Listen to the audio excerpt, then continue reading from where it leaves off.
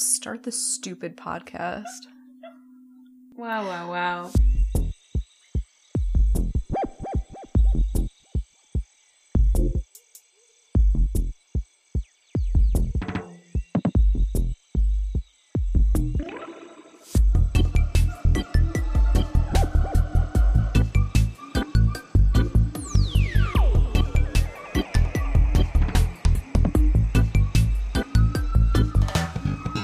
I just want to say, before we start, I loved that episode. Wow. And I really was just watching it like, wow.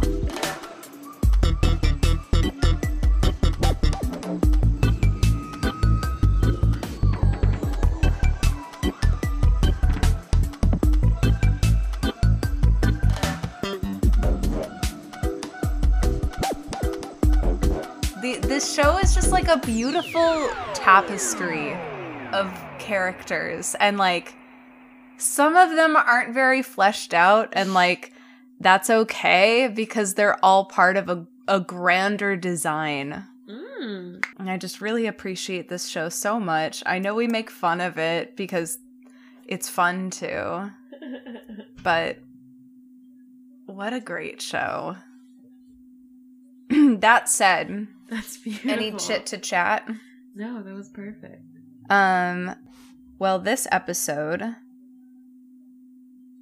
titled 3 Minutes, was directed by Stephen Williams, our man. May 17th, 2006. Sunday, May 14th. Okay. Basically what happens when there's a slow week is I'll go to my onthisday.com and I'll look at all the days, and usually they have like anyone prominent in any field anywhere who died. Right. Like they'll have it listed. And so there's always like a bunch of names, and sometimes when I'm like trying to find stuff, I will search all those people. And so I found this woman, Ava Norvind. Well, first, so she was a Norwegian Mexican actress.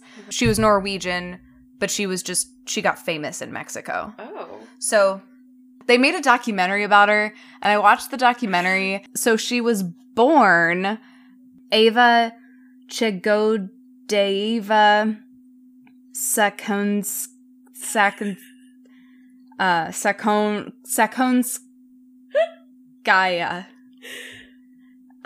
is how I think I would pronounce it. So anyway, she was born in Norway. She, I guess, like started entering beauty pageants at a young age. She was supposedly like really bossy. She did beauty pageants. She ended up like getting into acting, and like in the documentary she describes this like awful encounter she had at an audition where like it was like for a nude scene, and so like she described like being naked at an audition in front of like a room full of producers at like 17 years old. It was fucked up. But eventually she moves to Canada and then to New York City, where she worked as a Playboy bunny and a can-can dancer. She finished high school in 1964, so she was 20 at this point. And then she moved to Mexico City. She took a bus to Mexico City from New York.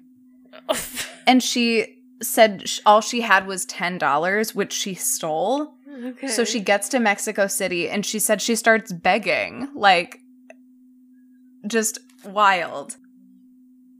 Okay, so she starts taking voice lessons, and she apparently, like, one of the other students was this famous actor, and he wanted to fuck her, so he offered her a role in, I think, a musical or a play, and I don't think they ended up having sex. Maybe they did. It doesn't matter. But she was like hypersexualized, but like totally stole the show. And actually, the lead actress in that play was so mad that she somehow kicked her out. I don't know how an actor kicks another actor out of the show, but like apparently that's what happened. And she didn't get to go on for the rest of that run, but it caused so much publicity that they ended up like bringing her back for like the next season or the next show. So after that, her career really takes off. She starts getting like supporting roles, which leads to lead roles in films. She becomes the Marilyn Monroe of Mexico. Oh, she starts fucking politicians for money. Mm-hmm. She was like, yeah, fuck it, why not?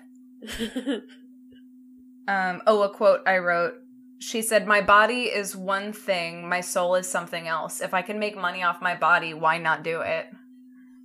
Fucking hell yeah. Oh yeah, she this chick rules. She was saying that, like, she wished that she didn't become famous because she was like, I didn't become famous because I was, like, good at acting. I became famous because, like, I was hot and I took off. Yeah. And she said, fame is dangerous when it's not based in knowledge of your craft.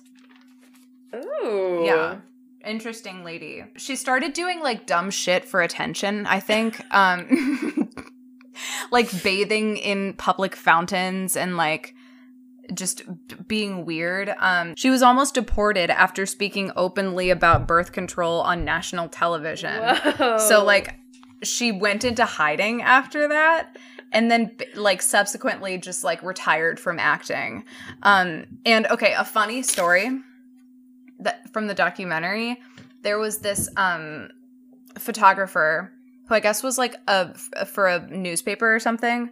Her boss called her and was like, this woman's about to get deported. Like, I want you to go get pictures of her kicking and screaming to the airport.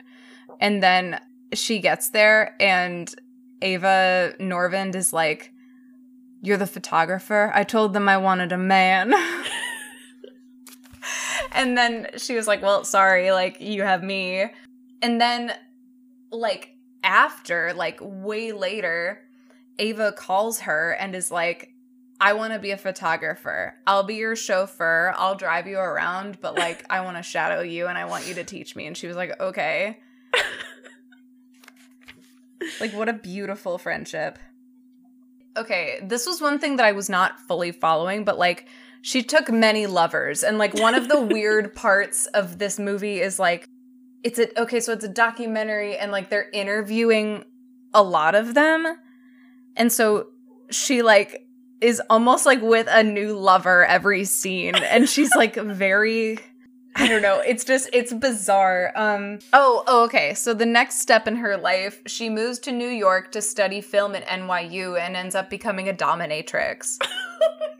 She starts her own company, which, like, specializes in, like, how did they put it? Oh, okay. So it was called Toral Associates because her dominatrix name was Ava Toral. I don't know why. An umbrella company for counseling, erotic role play, and video production for health-related services. So, like, yeah, I mean, that says it all. She also did, like, workshops on BDSM. Oh my God, I want to take that. Yeah. I guess she worked as, like, an advisor for an intimacy designer almost. Not quite, but, like, an intimacy coach or something for movies.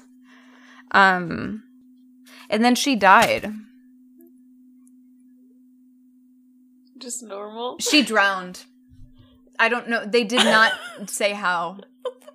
They did not say how it happened. I could not find that information honestly, anywhere. That fits. Like, the death has to be mysterious for a woman. Yeah. This layered. Okay, what I ended up doing is I had to get an Amazon Prime add-on, but I'm going to cancel the 7-day trial. So it's called Fandor. So the documentary is called Didn't Do It for Love. And you need to have a Fandor subscription. It has 3 stars. The movie is still Mission Impossible 3. Do you want to guess what the song is? Say by John Mayer.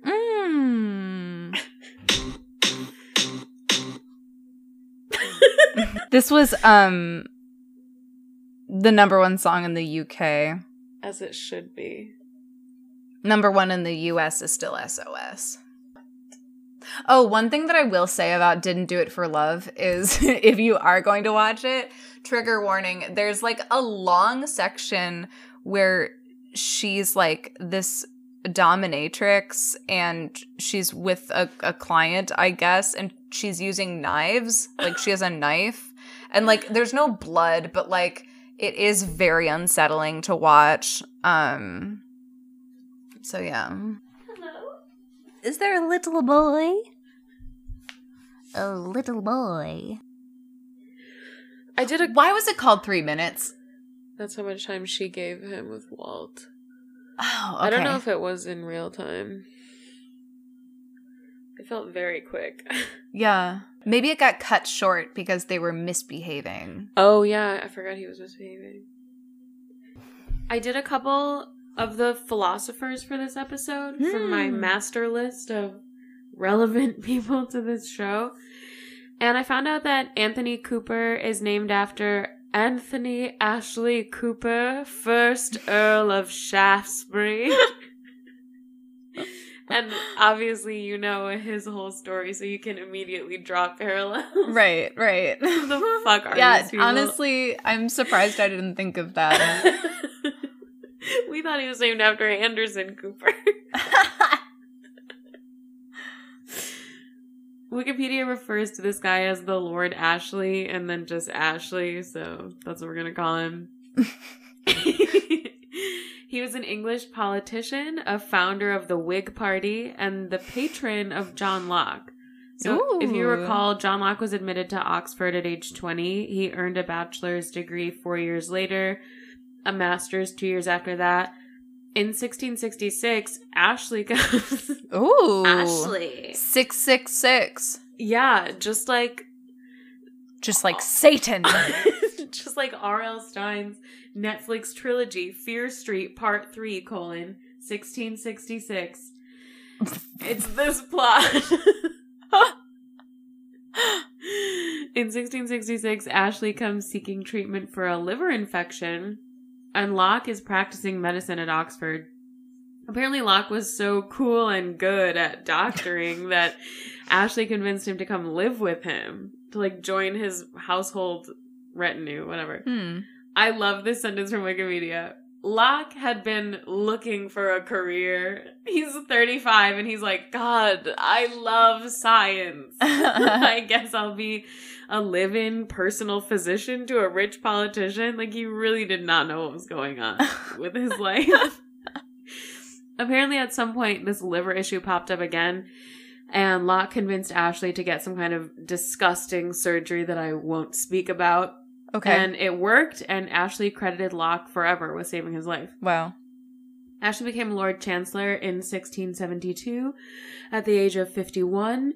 In June of 1675, Ashley was ordered to leave court by the king because of some long and boring political stuff involving Catholics v. Protestants and also religious leaders and their role in the government. It's very complicated. But the point is, he was in and out of favor with court, which means I think that he wasn't maintaining an expensive household with a whole retinue, so John Locke basically had to move on from being a personal physician and personal secretary. But they still worked together on publishing treatises and drafting the Fundamental Constitutions of Carolina, which was concerning the governance of that big-ass new colony. Locke is associated with the Whig Party through Anthony Ashley Cooper. Wikipedia calls Locke an intellectual hero of the Whigs. So that's how those two are connected. Wow. It was Locke's awesome roommate. Did they really, like, write this knowing that they wanted to... Are you saying why the philosophers? Yeah. Yeah, I mean, because no one watching the show is getting it. Some of them I understand. Some of them are apparent, and some of them are like, who knows or cares who that is? Uh-huh. So, yeah. I agree with you. The other one I have is Hugo de Groot. Okay, so I did my own research on Anthony Cooper because everything on Lostpedia was literally like, it was just like, spoiler, spoiler, spoiler, and I could tell without reading them. So I had to do work, is what I'm trying to say. Oh, But I see. Hugo de Groot just listed a bunch of historical facts about this man. And I guess now we'll have to wait and see why this matters to the show. He's a Dutch novelist, philosopher, and jurist. He was involved in the conflict between Dutch merchants whose main interest was free trade and the governors who aimed at forming a modern state. Central figures in the debate were merchant and honorary consul von Oldenbarneveld and the baronial governor Prince Moritz. Moritz advocated the creation of a centralized state and the continuation of the war with Spain. The merchants wanted neither a strong state nor war, both being perceived as harmful to trade. This argument was mainly carried out as a philosophical dispute on the question whether the Calvinist dogma of predestination or fate should be revised in honor of an emphasis on free will.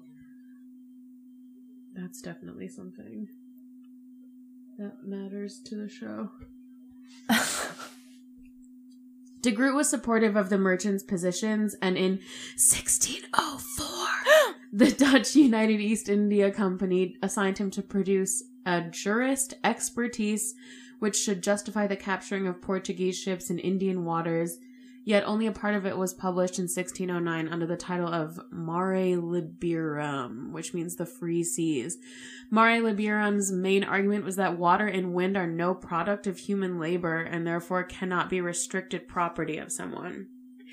His personal motto is in Latin. In English, it means time is running away, which feels very losty to me. Oh. His last words are, by understanding many things, I have accomplished nothing. Wow. I don't believe those were his last words. I believe that he was like, someone write this down. Yeah. My last words are going to be like, ow, ow, why are you doing this to me? The year he was born is 1583, and the year he died is 1645, so that's like 15/8/16/4. God damn it. There is something here, but I don't understand why any of that was relevant about the Dutch trading. Yeah, I don't know if that... Maybe it will be. If I was just reading this man's Wikipedia, I would understand that it would just tell me a bunch of things, but why is Lostpedia telling me about that? Yeah.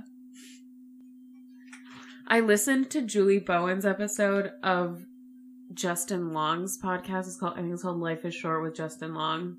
And an absolute delight. Who? Sarah Shepard. Oh.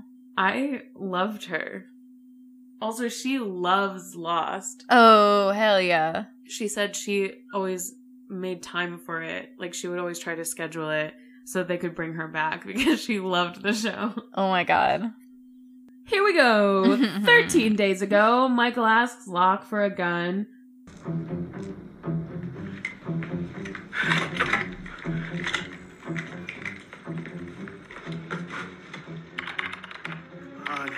Though Locke cooperates, Michael knocks him unconscious and then heads to the computer to receive directions on how to find Walt. Whomever Michael is communicating with tells him to look out for rocks with a big hole in the middle.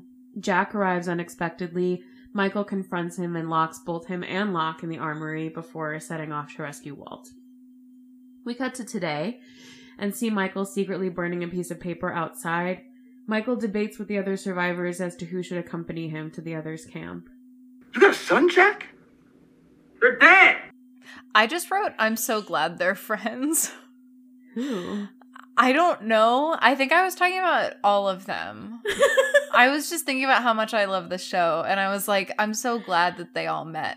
But I think I was specifically thinking about Sawyer, because it's like, okay, they're friends again. I don't know. That's the vibe I got this episode. Wow. You had a real time out here. Yeah, I really enjoyed it. Flashback to Michael running north. He comes across a new creepy guy we've never seen before, holds him at gunpoint, but scary boatman is there too, and Michael ends up getting captured. The others, the randos, were shooting at Michael as he tried to run, but boatman said, "We need him." Bag him quick! His friends are right behind us.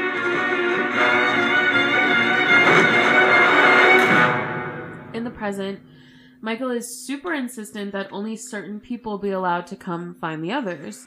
We're gonna help you do that, Michael. It's gotta be the way I said, man.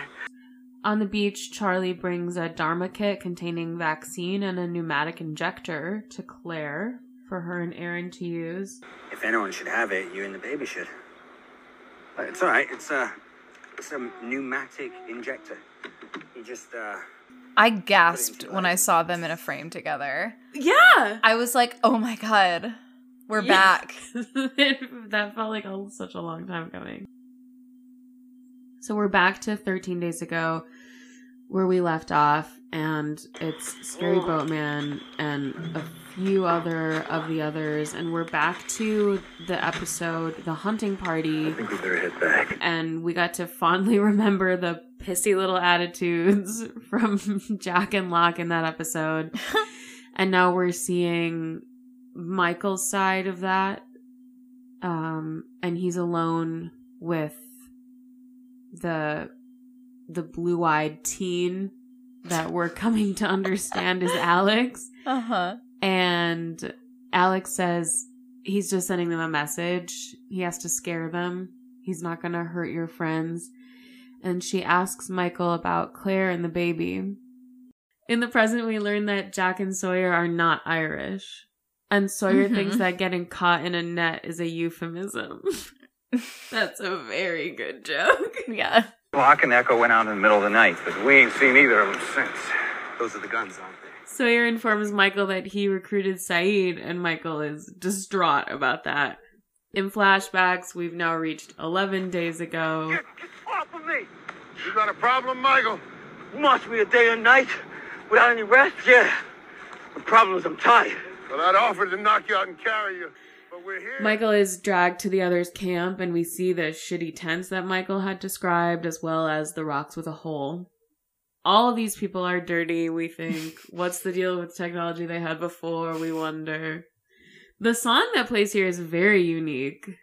It's something totally foreign, which is honestly perfect. They're just being additionally othered. Even, like, the sound is wrong. The random guy from earlier draws Michael's blood. How did he nail a vein I on don't the know. first try like that? And also it was, like, in his bicep, seemingly.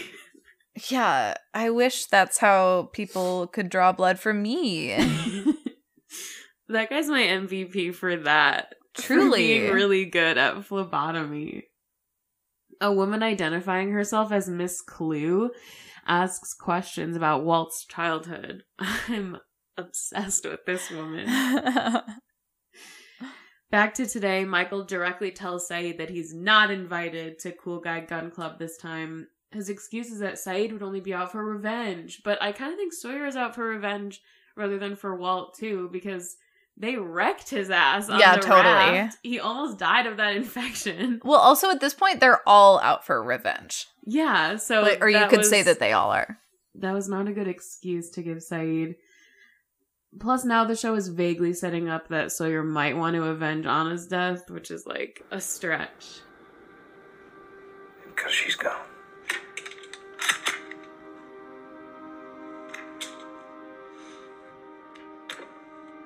Well, at least now we get to kill somebody. Later, Charlie struggles to construct the church as Vincent approaches with one of the Heroin Marys. Charlie follows Vincent. Heroin Mary. Heroin Marys is my band's name. Charlie follows Vincent back to Sawyer's hidden stash and discovers the other statues.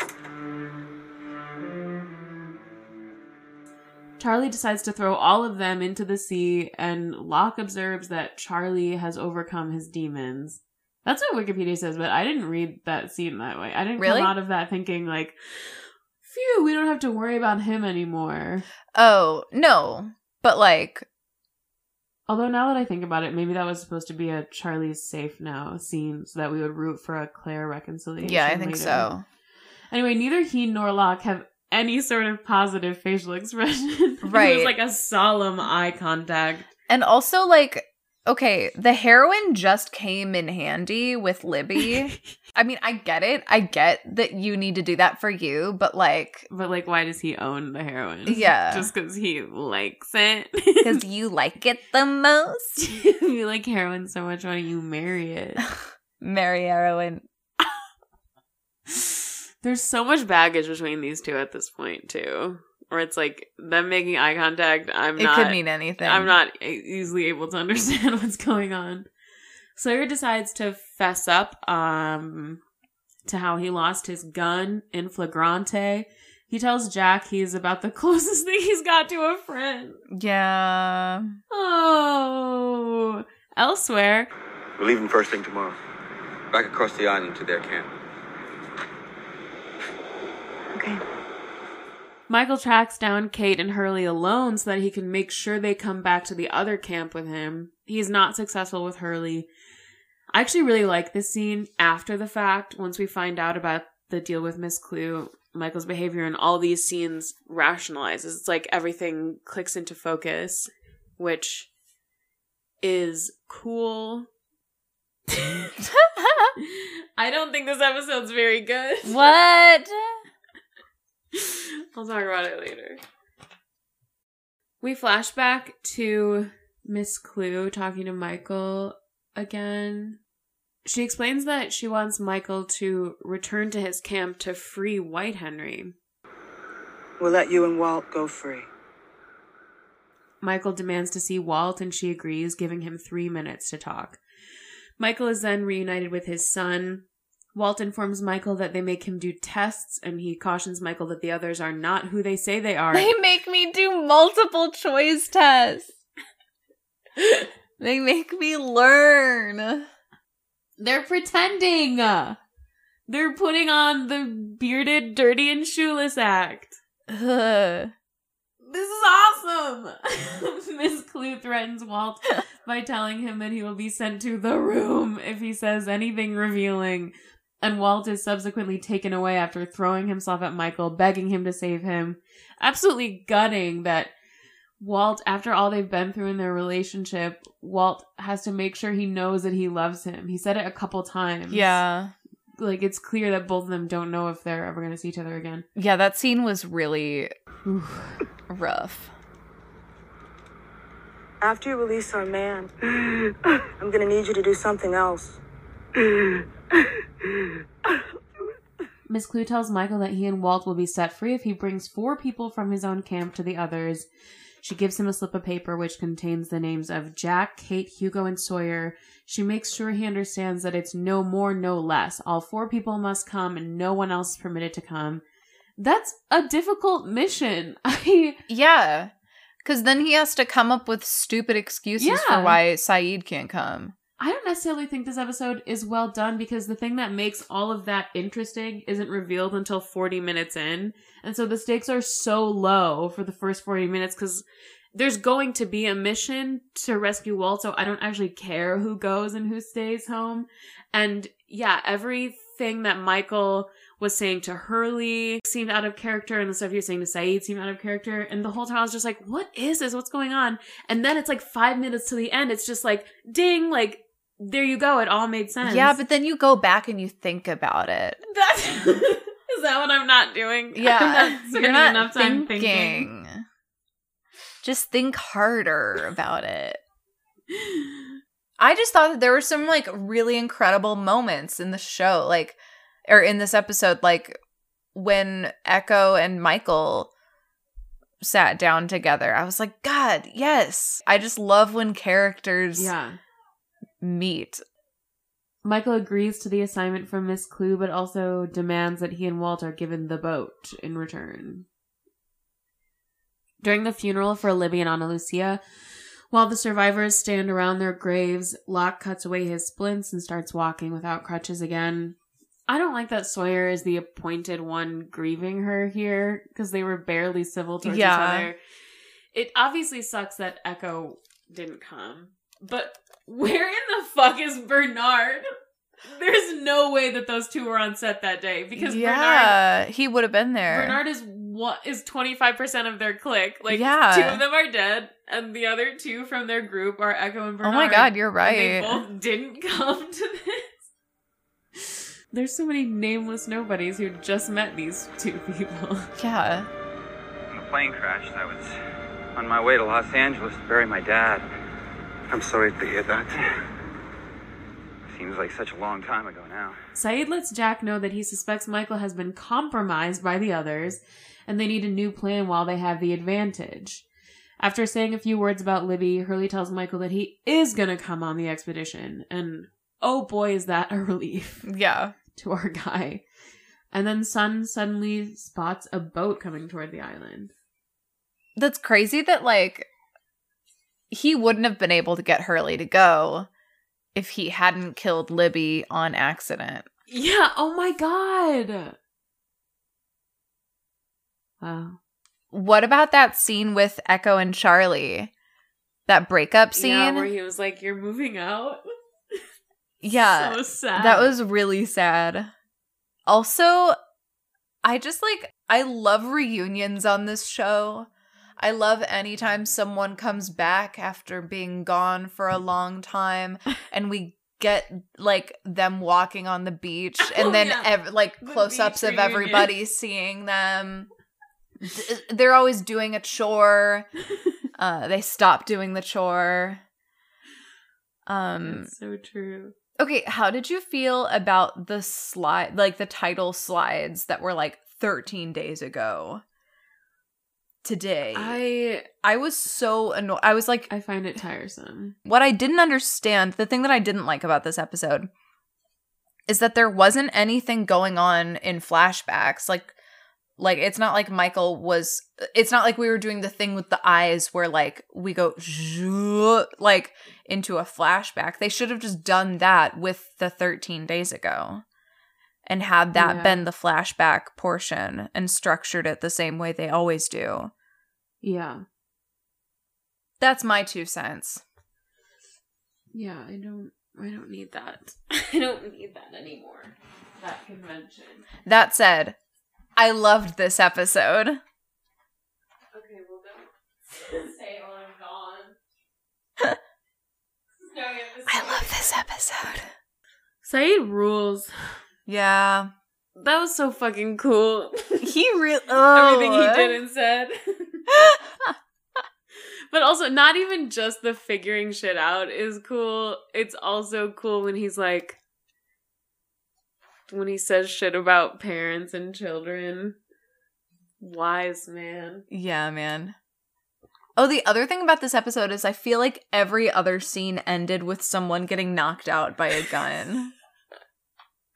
You're right. That pneumatic injector is what we saw Desmond use in his opening sequence. Yes. Oh, what medicine do you have to take every 9 days? Well, this is what I'm saying. Like, Dharma knows or believes there to be someone working here that needs regular supply drops of food, and they're still under the impression that some illness here poses a threat. So what the hell? It's like this show is like not always like realistic. Like, like honestly, every 9 days. I have a prediction. I don't believe that they'll let Walt go for White Henry because he said they wouldn't accept that trade. They already talked about this. Yeah, but and White Henry said, They'll never give you Walt. so I think Miss Clue is lying. What if Henry was lying? He had no reason to lie. He was saying, oh, everything's useless because it's a lose-lose situation. He was trying to illustrate that it's a lose-lose situation for him. And Jack is like, ooh, well, we can do a trade. And he's like, that's not going to work, stupid. Mm-hmm. I'm just going to die here. I miss White Henry. Me too. R.I.P. Ana Lucia. It's been a long day Christian. without you, my friend. Dog that got beaten to death with shovel for biting little girl. I'll see you again. And R.I.P. Libby. What a weird story. Yeah, that was so, like, and also, was that not their first conversation? Oh, wait, no, because they were... he was in ditch prison. So I Yeah. don't know if they had conversation. Oh, yeah, because Echo wasn't talking. Yeah, that's their first conversation. Because Michael left shortly after they got back. Michael had to, unfortunately, go shortly after. Well, I think it's time for one of our classic actor spotlights. Oh, at the end. Okay, this is a Conan interview from 2013. The video is called Blank Got Insanely Jacked to Play a Serial Killer. In your life who saw you when you'd, walking around in a bathing suit looking like that, were they concerned for you? Were They really, well, my daughter at one point walked up to me and Oh I my think this was God. about halfway through the process and said, Dad, you look really hideous. I get that all the time. And I took that as a compliment because I knew I was headed in the right direction. I mean, that was the idea that I had for the guy, and I knew I was getting there. My mother was absolutely appalled by it. Really? Well, I think most Italian moms mother. just want you to eat, right? Yes, and that's one of her major motivations in life is to feed you. She's an Italian mother, and every time I would see her, she would literally gasp and ask if she could feed me something. Wow. Dang. So... When did he play a serial killer? Jacked. Oh, I can't wait to tell you. Okay. That role. They're talking about the 2012 movie Alex Cross, based on the James Patterson series. This film has an 11% approval rating on Rotten Tomatoes. Oh my god. And the screenplay was described as tasteless and lazily written. Whoa. I think my mom reads the Alex Cross books, and I think they take place in Detroit. Oh yeah, it's a Tyler Perry. I mean, he didn't make it. He stars as Alex Cross. Oh my god. And then you just have, like, Matthew Fox playing, like, a cage fighter or something. Oh my god. Can't wait to not watch it. Matthew Chandler Fox grew up in Wyoming, where his father raised longhorn cattle and horses and grew barley for Coors beer. Whoa! He attended Columbia University, where he played football and majored in economics with the intent to end up on Wall Street. However, his girlfriend's mother was a modeling agent who convinced him to try modeling, which led to a couple of TV commercials and then... Oops, what do you know? I'm an actor. Oh my god. I love a girlfriend's mom being like, you're kind of hot. Wait, honey. I think you're dating like a model.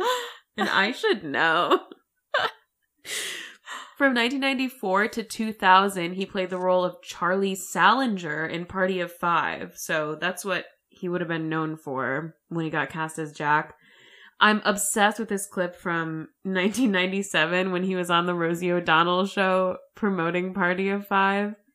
This whole thing, this is like a 10-minute fever dream, but this one thing he said really made me laugh. I get it. You know my point. I do. I'm totally messing up. Let me just go on the computer. Messed up. Are you online? I am. You are? Are you on America Online? No. I have like a... World Wide Web? Web Bullet. Web Bullet. It's like a server that I use, but I go on the internet, Give check me your stuff name out. afterwards, regular. I go on the internet and I check stuff out. That's so 1997. Are you online? I am online. I go on the internet. I can't believe Check how stuff old out. these people are. It's honestly shocking that That sounds like someone who does not go on the internet. during his time on Lost, he appeared in movies such as We Are Marshall, Vantage Point, and Speed Racer. He and his wife, Margarita, have been married since 1992. Wow. I I know. didn't know that. Good for them. Good for them. They have a daughter, Kyle, and a son, Byron. Here are some Bile. fun facts. He was watching Lost in the beginning, but he stopped because he didn't think it could positively affect his performance. Yeah, that's probably smart. That's interesting. He loves flying airplanes. Oh. After Lost, the family was living in this super cool home in the mountains in Bend, Oregon, where he was able to fly. He called his hangar his getaway place. He said, "This is my sanctuary where I can get away from the world, where it's just me, my car, and my plane." Just me, my car, and my plane.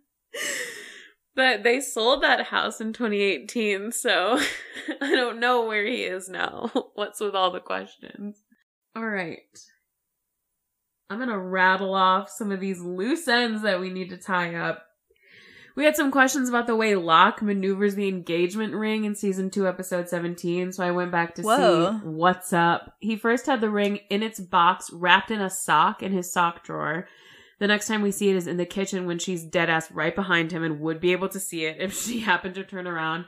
He takes it out of his shirt pocket, no box this time, and wraps it in one of the cloth napkins for the picnic, and he tucks that napkin quite conspicuously into the top part of the picnic basket. There are no other napkins in that compartment. It's empty.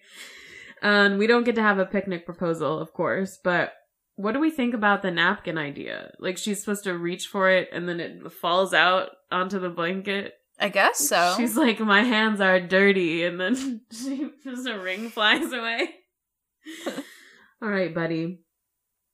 I think I figured out what's happening in season 2, episode 19, when we thought Locke was falling asleep when the buzzer gets louder. Yeah. I had to watch it a few times, but I think he might be trying to envision the door with his eyes closed. Like, he's going like... What? Because he's like holding up something and he's going like... But this head like that, it looks like he's nodding off. Yeah. It was like really poor choice of a like shot. Just like do a different take. Yeah, weird. That would be so illogical because the time elapsed is like 9 seconds. Just like asleep. We talked about The Wizard of Oz previously. We didn't know when it takes place. The book takes place in the late 19th century. I tried to figure out when the movie takes place and I couldn't find it anywhere. But I did read something that said it seems like the designers didn't commit to any specific time period. It's just not stated because there's a lot of anachronisms, and they were just like, "We don't care." So I don't think there is a time for that. In season 2, episode 15, I mentioned the hair shirt custom from Christianity, and the word I was looking for is penance. That's a type of penance, and specifically that falls under the category mortification of the flesh. You can tell by the low scrub grass present at the other's campsite that this was filmed on the southeastern part of Oahu. Who's doing this? Trivia! I just want to know who's looking at this and being like, scrub southeast. Grass. Honey, look at that scrub grass. Just what I thought. They can't hide from me. They go to a map. Sawyer calls Hurley the damn Grape Ape, which is a cartoon character. The show is called The Great Grape Ape Show. And the character is huge and very dumb, from what I read. Great. Not surprised. Well, now that the family's all here, all 4 of us, I'm ready to admit that I have not, since we last spoke, locked down a man. But I have some advice. Oh! McCall's Magazine. Friend, wake up. Oh my god. Here's how we're gonna do it. Number 1, be flexible. If he decides to skip the dance and go rowing on the lake, go! Even if you are wearing your best evening gown. Wait. What kind of man? They're going to some sort of fancy, formal attire, and he's like, you know what? He's like such a manic pixie dream boy. He's like, why don't we just take a rowboat out on the lake instead? I want to know exactly who this man is, and I want an explanation. Hide your Phi Beta Kappa key if you own one. Later on, Junior can play with it. I refuse to look up what that is. What the fuck does that mean? She won't care. If he's rich, tell him you like his money. The honesty will intrigue him, it says. That's a queen right there. Learn to play poker. It's pretty hot. Yeah. Learn where to draw the line, but do it gracefully. I don't like that. Some of these are too loaded. I don't want to know what they're referring to. Never let him believe your career is more important to you than marriage. Never! Okay. Remain innocent but not ignorant. I don't like what that is suggesting either.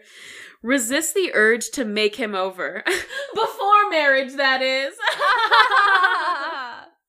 I hate that joke structure. That is! Exclamation point. Turn wolves into husband material by assuming they have honor.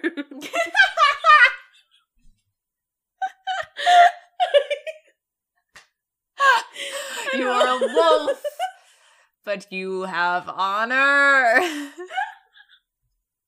Even wolves have honor. I don't want to think about that one too hard. Finally, I like to picture that person in the focus group. In the focus group that came up with this, just being like the one person in the corner, and that's the only thing that they said. They're sitting like this with their fingertips together. Because this happened in their own personal experience. And then they howl.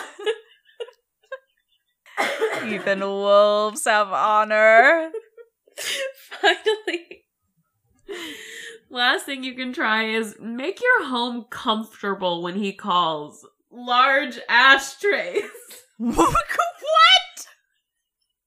Comfortable chair. Comfort. I hate that it says he has to bring out comfortable chairs too. Like when it's I just have the you. largest ashtrays.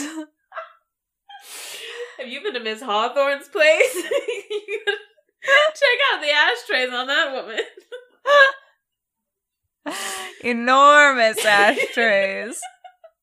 Please have comfortable chairs for you also when you're alone. Yeah. All right. I had to check out the user reviews for this one because we had a lot of feelings. There were some varying opinions from IMDb reviewers, but there was somewhat of a consensus that while this episode is another one of those let's go back and see the same events episodes, it still does the job of setting up the finale. Mm-hmm. Everybody was raving about the finale of this season, so I've got my little hopes up. Mm. All of our old favorite reviewers are here. Claudio Carvalho refers to Michael as Black Judas. Oh my god. And he really hates the idea of Fat Hurley going along instead of Saeed. Oh my god. A Metaphysical Shark says it needs more than a Giacchino score and lots of camera motion to be truly thrilling. Okay. Burn. Jesus. But he still counts this as one of his top 15 episodes of the season. Top 15 of the season? Out of 24. It's essentially meaningless. It's the thing I love about all these people is how self-important they are. It's like the same people leaving a review for all 100+ episodes. Like someone is really gonna care what they have to say. Dear readers. Signing off. The little songbird might be as horny for Terry O'Quinn as we are. Really? Yeah, I never thought there could be anyone else. Okay, do you have anyone to vote off? I do. 3, 1, 2, 3, 1, Miss Charlie. Clue. She's My creepy. queen. She's creepy, and nobody else goes by Mr. or Miss. Everyone goes by their first name. What makes her so special? I chose Charlie because he shot random fluids into his body to try to win brownie points. Yeah. To try to be father of the island baby again. MVP? 1, 2, 3, 1. Saeed. The other white guy. Well, yeah. Who's Saeed, the other of white course. guy? The henchman who did all the hard work. The guy who draws blood so efficiently. Yeah. And in that scene where Alex really wanted a moment alone to ask about Claire, he fucking did her job for her. He seems like an all-around stand-up guy. Yeah, he seems really good at his job. Yeah. Great to have around. That's it from this side of the house. That's all I got, too. Live together, die alone. Live together, die alone. Follow us on Instagram at YouLostMePod, Twitter at YouLostMePod, email us at YouLostMePod@gmail.com. Bye.